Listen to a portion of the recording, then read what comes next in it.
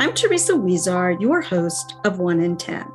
In today's episode, The Surprising Prevalence of Sibling Sexual Abuse, I speak with Nina Bertelli, Research Fellow at University Hospital Berlin.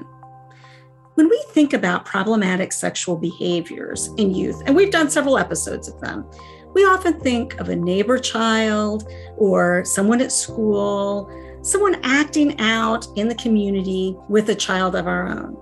But rarely do we think about sibling sexual abuse, which we think of as somehow very rare. As you're going to hear in this episode, it isn't. It's not uncommon. And what's even more surprising is that it's not just plain doctor. We have all these terms for it, plain doctor, or even terms like you show me yours, I'll show you mine, that really sound like it's all about curiosity. And sometimes it is. But what about those cases that involve coercion, force, penetration, all of which are more common than we'd like to think? When I think back to my time as a CAC director, some of the most difficult cases we had were sibling sexual abuse cases. Mom and dad would come in horribly upset. You would have one child who was the victim, and they wanted to support that child, but at the same time, they were terribly concerned about the child who had harmed their other child, the child who had thought it up and acted it out, and trying to think about how to prevent them from winding up suffering all of the pain and indignities of the criminal justice system. What do we do in these cases that can actually be productive? How do we understand them moving forward? And how do we address the research gaps that leave us not always knowing entirely what to do? I know you want to hear as much as I do about how to improve your practice, support these families, and help these kids. Take a listen. Nina, welcome to 1 in 10. Hi. How did you come to this research that you eventually did, this literature review about sibling sexual abuse? What interested you in that? So I do want to say that I'm doing research not only on sibling sexual abuse, but also implications of any other form of child abuse and child maltreatment, basically. But I guess what brought me and Dr. Tellman specifically to this topic was the more we read about it, the more we understood how scant the literature on this specific topic actually is. And it starts with that we don't even know what we call sibling sexual abuse. So there's not even a defined border, like where does the appropriate sexual exploring, like that everybody goes through during their youth end, and where does the abuse start? So that was just very shocking to us when we read that. And I guess we understood how challenging that must make it for individuals who are exposed to sibling sexual abuse if it's not even clear what it is, like when abusive parts start. And that sort of causes that we don't know what its unique characteristics are. So what it distinguishes or how it's being distinguished from other forms of child abuse and child sexual abuse specifically, and what the specific implications are on survivors. So we just don't know that. There's like no research on that, like single studies and qualitative studies, but not something that would provide compelling evidence. And another thing that we found really shocking while we did reading on this topic, and that made us feel like we should really do more in this area, was there are common beliefs that sibling sexual abuse isn't as severe as other forms of abuse. I don't know why that is, to be honest. Like, is it because it's committed by a child and then that makes it some kind of more harmless for people? I don't know. Or is it just the disgust at the thought of sibling sexual abuse? So I'm not sure, but the fact is that in society in general, this is a highly marginalized phenomenon, and also in professional context. So there's quite some evidence showing that even if there is suspicion for sibling sexual abuse in like recorded cases or something like that, then professionals in social care and related fields would like close their eyes and just not trace this suspicion.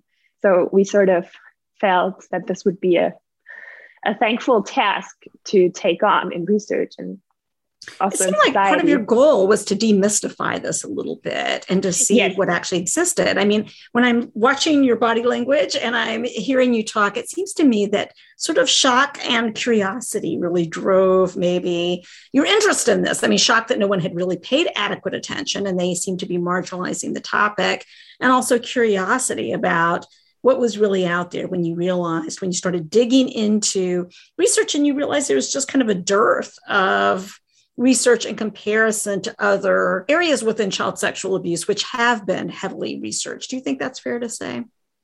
Yeah, that's pretty much, that's it. I mean, like as a personal reason, that pretty much nailed it. But yeah, I mean, from a professional perspective, there are certainly other questions that would be interesting, like if there are epidemiological or like in terms of biological manifestations that would be interesting to ask. But from a personal point of view, as you summarized it, it's pretty much what we were aiming for. Let me ask you something. You kind of started out talking about in what ways this has been a neglected topic. I'm not asking you as so much as a researcher as I'm asking Nina this question, but why do you think that is? Do you think it's people's shock and disgust over the topic? Do you think that it's just because people find it hard to talk about? Do you think that it's some other reason? I mean, just what do you hypothesize to yourself when you're like, why haven't researchers delved into this before in depth? Why is that?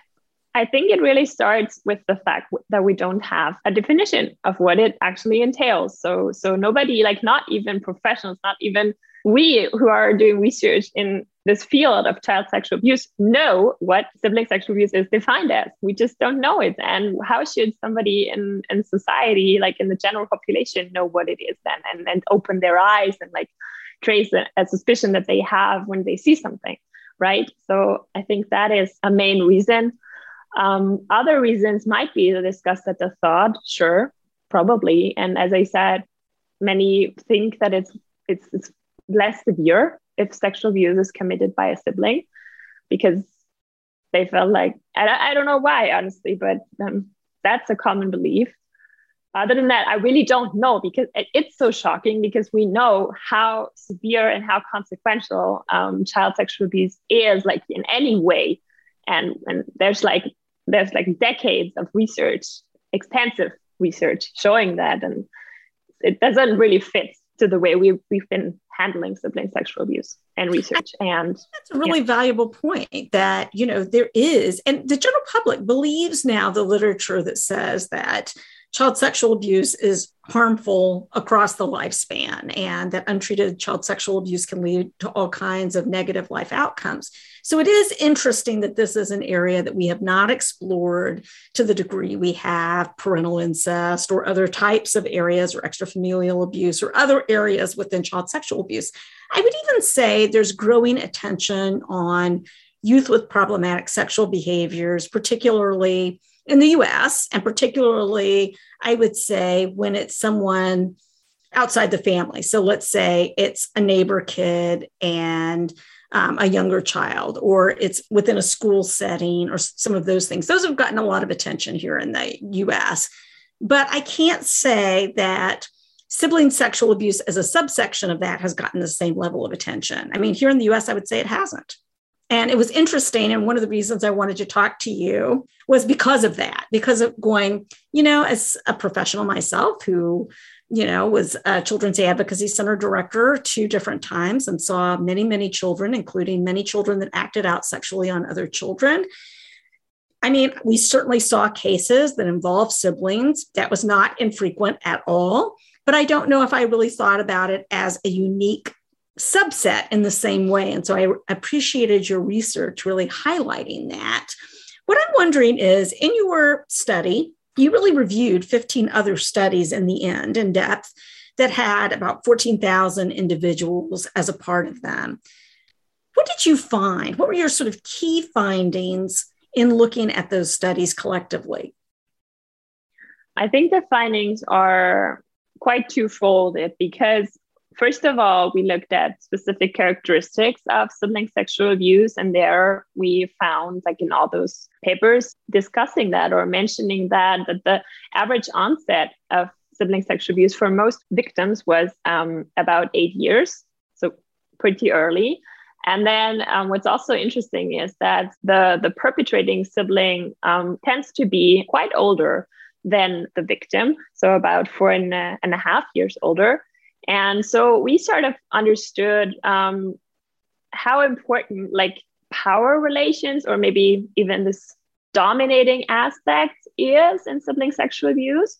And that was even more highlighted when we saw that many papers actually talked about how much more extreme and more severe sibling sexual abuse is as compared to, for example, parent-child sexual abuse. So, for example, actual penetration is more common among siblings in sibling sexual abuse. This high amount of force, not necessarily physical force, but force and manipulation and dominating, that makes these dynamics this stressful and complicated. Yeah, so that also mirrored then in our second sort of big finding, which was on the implications of sibling sexual abuse. So we found that the most common outcome was depression. And there were even some studies that actually involved control groups, including victims or survivors of other forms of sexual abuse. But they found a significant difference in the severities of depression for the survivors of sibling sexual abuse. So they suffered more from depressive symptoms as compared to other survivors of sibling sexual abuse, which highlights this point of its extreme severity and burden on survivors. Other outcomes that we specified was anxiety, lower self-esteem, which I think makes sense, like also in relation to this high levels of depression, and poor sexual functioning. That was also something that we saw in survivors of sibling sexual abuse. And yeah, in terms of the characteristics, we also started to look into like characteristics of the families and try to identify risk factors for sibling sexual abuse, just because we thought this might be of high practical relevance, especially in social care. And we saw that sibling sexual abuse is more likely in large households that have more than 3 children. So that's definitely a risk factor. So for social workers to have in mind when they screen their cases. Also, it was a risk factor if the environment was generally unstable. So if parents had marital problems or mental problems of any kind, drug abuse, depression, even if parents had a history of childhood maltreatment themselves, that was a risk factor. And low-income families were also the families that tended to be at higher risk for sibling sexual abuse to happen. Well, let's unpack these a little bit, because that was a lot of findings right there, but I think all important.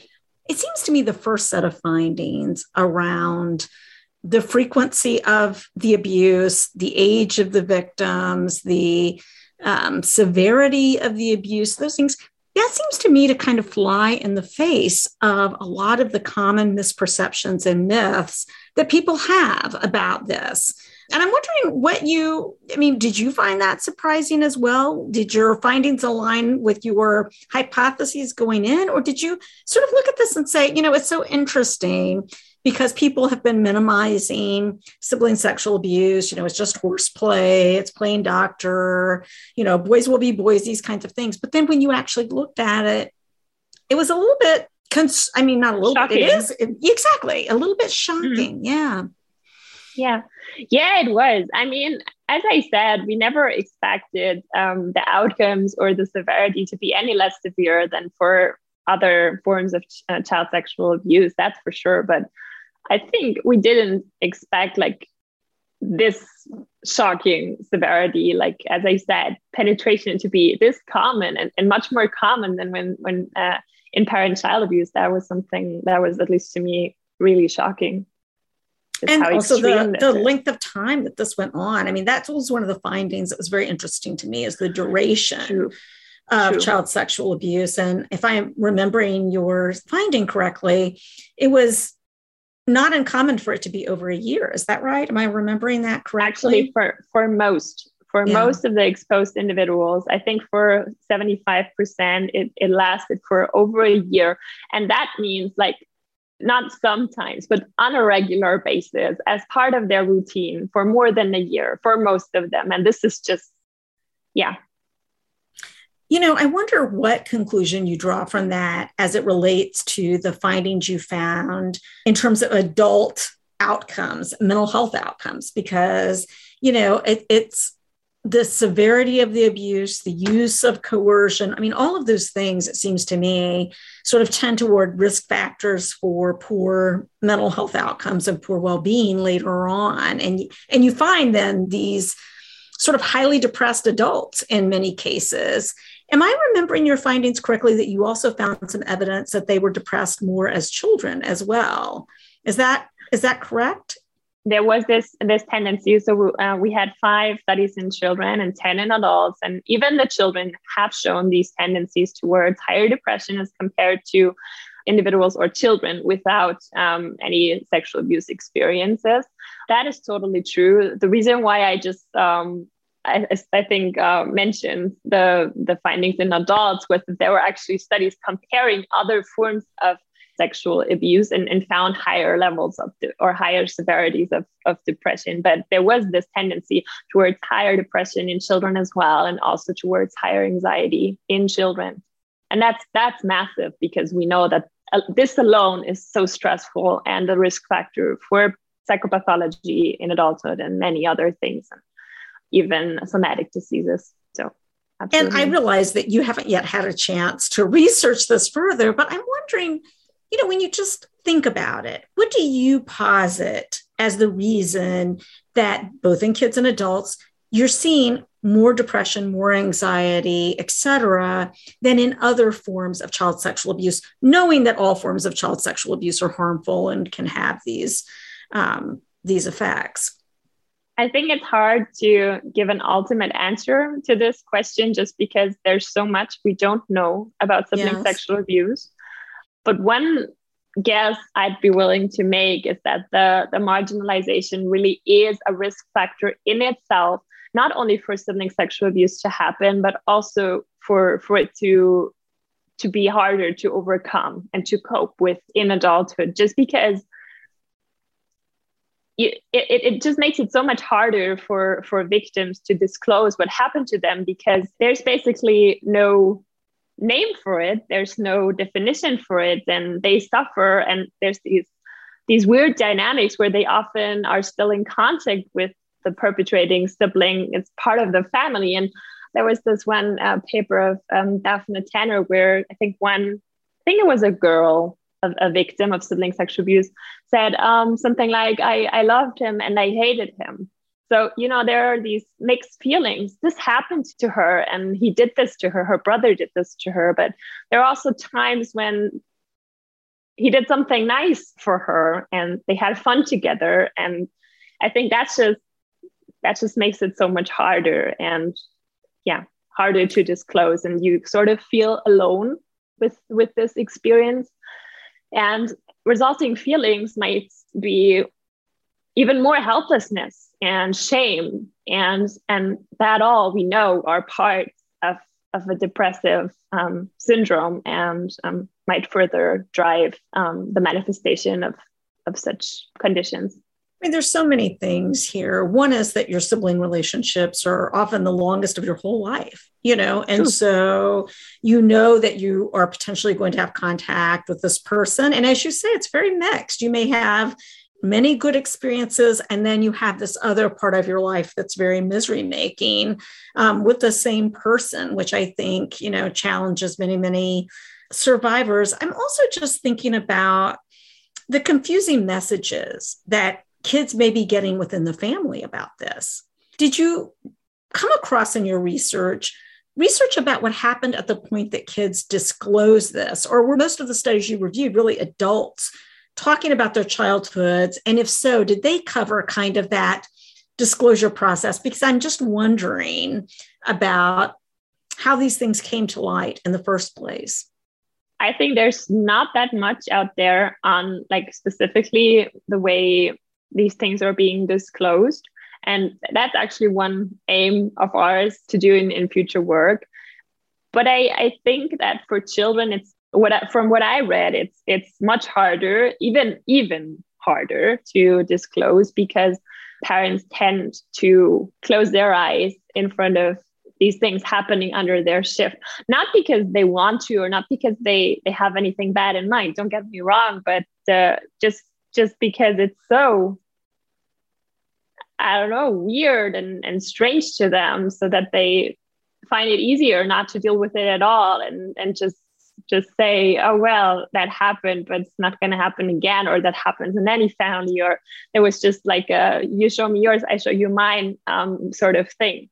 That is totally normal. So I think that is something that makes it super hard for children. And I haven't read of a case report of like a person who disclosed sibling sexual abuse as a child. As an adult, I think it is a little more easier, if you can say that, just because you are responsible for your own person. You are not dependent from your, most of the times older sibling who can like also physically dominate you.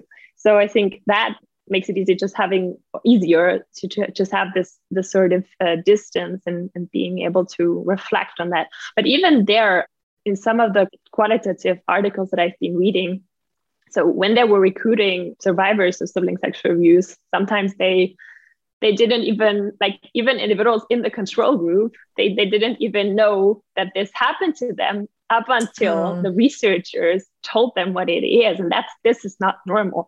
But they were saying something like, we were watching TV on Sundays and we were watching that specific show. And then after that, he would do it or she would do it to me. And, they just weren't aware of this is not what other children experience, or what is the normative sort of what's sort of normal sexual behavior in children and what crosses that line into sexually abusive behavior. I can imagine that was very emotional for some of them who really sort of suddenly came to an awareness that they had been victims of sibling sexual abuse. One of the things I was thinking about as you were talking, here in the US, because we have nearly 1,000 children's advocacy centers that work with child sexual abuse victims every day, our centers do get children who disclose sibling sexual abuse as children, not talking about adult survivors. And that's not an infrequent occurrence that it happens. But I have such clear memories of those families that I worked with, because it's such a hard thing. Parents feel very torn when it finally sinks in the seriousness of what happened to the child who was victimized, and that it often is very serious behavior that's gone on a long time, just as you're describing it. They often feel extremely torn because, of course, they want the older child who's acting out to get help. And at the same time, they feel the sense of needing to protect the younger child. And I don't know that that's necessarily showing up in your research yet, but I would just say that that's one of the incredibly difficult dynamics of those families, just from working with them firsthand, is that they feel so torn and fraught in terms of their responsibilities as parents, really. Wow. Yeah. Thanks for sharing that. I can imagine. Going back to your research for a moment, I want to talk about this sort of what the family dynamics are where you're seeing this more frequently. And the one that I found most interesting, because we know that, I can only refer to literature in the states I'm familiar with, but we know that there's literature that a chaotic family environment is one in which sexually acting out behavior can occur. So youth with problematic sexual behaviors here in the States, we understand that as coming from chaotic families, often not just ones where there's been abuse, but also all the other things you described. But I think this interesting thing about large families with more than 3 children, can you talk a little bit about that one? Because while I think there have been in the States some high profile cases of large families and even celebrity large families where this has come up, I think that people don't really think about that as a run-of-the-mill ordinary risk factor, that if you're looking at a family that has 3, 4, 5, 6 children, that it's it could be an additional risk factor here. What is it about having a large family that places kids in this way, if there is going to be sibling sexual abuse, at additional risk? And I want to be clear that I'm not saying that just sort of generally, if someone has more children, that, that's necessarily problematic. But why did that pop up as a risk factor, do you think? Yeah, I totally agree with what you just said, that it's not a standalone risk factor. And together with this like chaotic family environment, maybe even with some unstable parental emotional states, whatever, then as a combined like picture, it is a risk factor. And to be honest, I think that's the only case where I can imagine that it would be indeed a risk factor if these many children and these big households really cause chaos and chaotic situations where parents might be overwhelmed, like one is working, the other one taking care of the kids and can't have their eyes anywhere, and then that adds that chaos. And that's actually my only the only process that I think would mediate this, because in general, I mean, you can't say that just I wouldn't know why just having 3 or more children would be a risk factor, despite this additional chaos and maybe overwhelming situations for the parents. So, and maybe younger kids being looked after by older kids. I mean, I think that is common in larger families, that older children have more responsibility for child rearing of younger siblings, and therefore have more time alone with them, have more unsupervised time with them.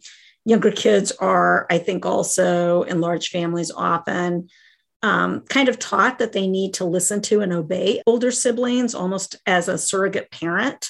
And it's just kind of, I'm wondering, does any of that play a role in that? It's interesting. My grandparents both came from very large families, 12 siblings on either side. And while to our knowledge, there's no history of child sexual abuse, there were lots of stories about older siblings basically raising younger siblings, really having this very much enhanced parental role because of the sheer number of children. I can't imagine my great-grandmother was able to pay attention to where 12 children were all the time and what they were doing. I just wonder, to what extent that, not saying that people typically have 12 children anymore, time has passed since those days, but it does make you wonder, kind of whether all of those factors are playing a role in addition to just sort of mental instability or other kinds of things you might see in the parents.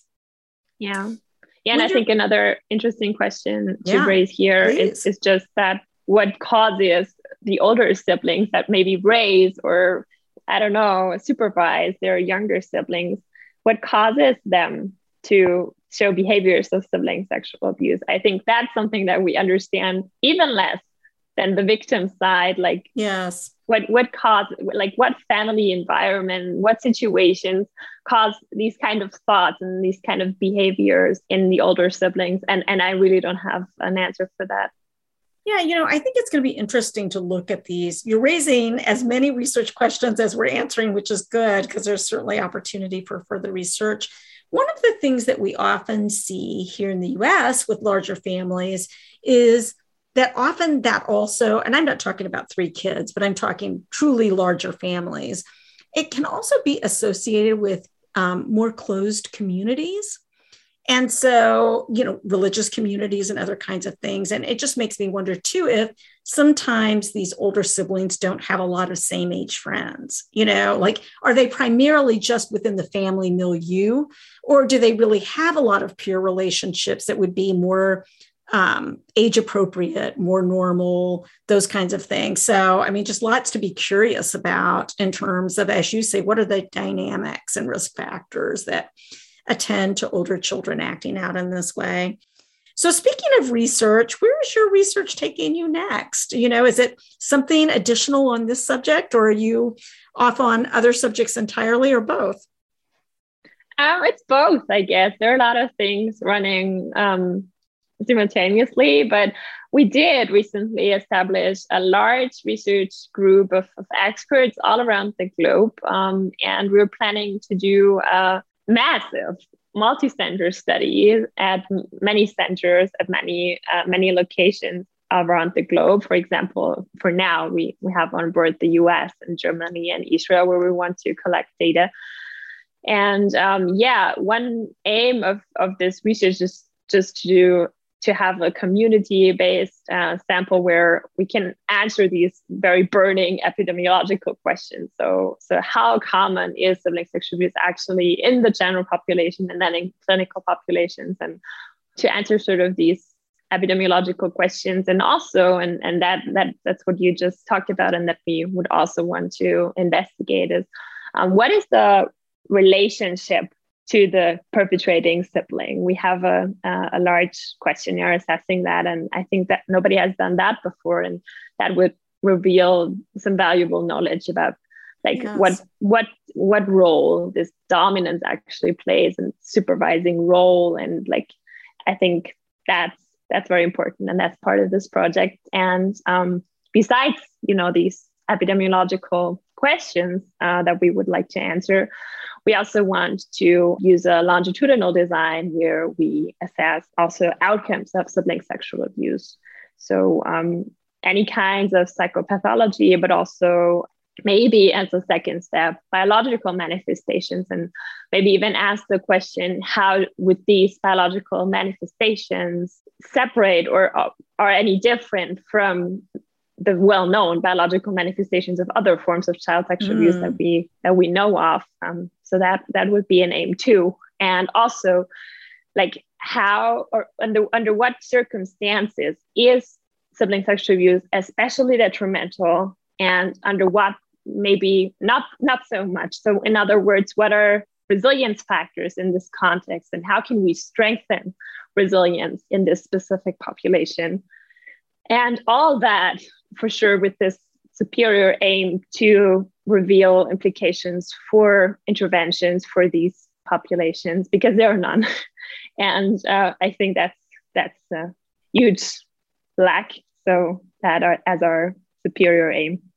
That all sounds fascinating. I can't wait till the research is done and we can read that, and you'll have to come back on the show and talk about it. But I'm also so curious about how this differs from other cases of youth with sexual behavior problems that are extrafamilial. So where you have a younger child and an older child, and you have, some of the same dynamics in terms of the use of force and coercion in some cases, or other types of things. But how does it change the nature of all the factors you talked about when it's siblings, as opposed to the neighbor kid, the kid at school, the kid who's on your, in the general neighborhood, those kinds of things. So I'll be very curious as to all of your findings. So is there anything that I should have asked you about and I didn't, or anything else that you really want to make sure? Because our audience is a group of child abuse professionals. They work with these kids and cases every day. So is there anything else that you think you would want to share with them, or that they should be particularly mindful about when they're working with these kids and families? So I think we've been talking about this professionally a lot now.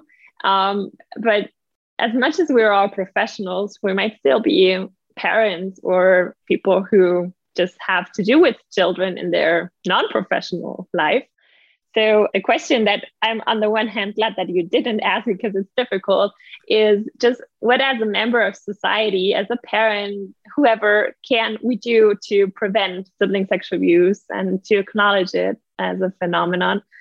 And I think I just wanted to use this opportunity to add this closing statement to take on a more attentive and open perspective on this topic in any way, not only in your professional context. If you see something, trace the suspicion.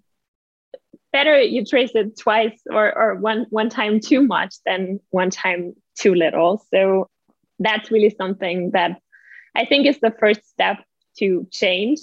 And just end this marginalization, make it easier for victims to disclose and to overcome what happened to them.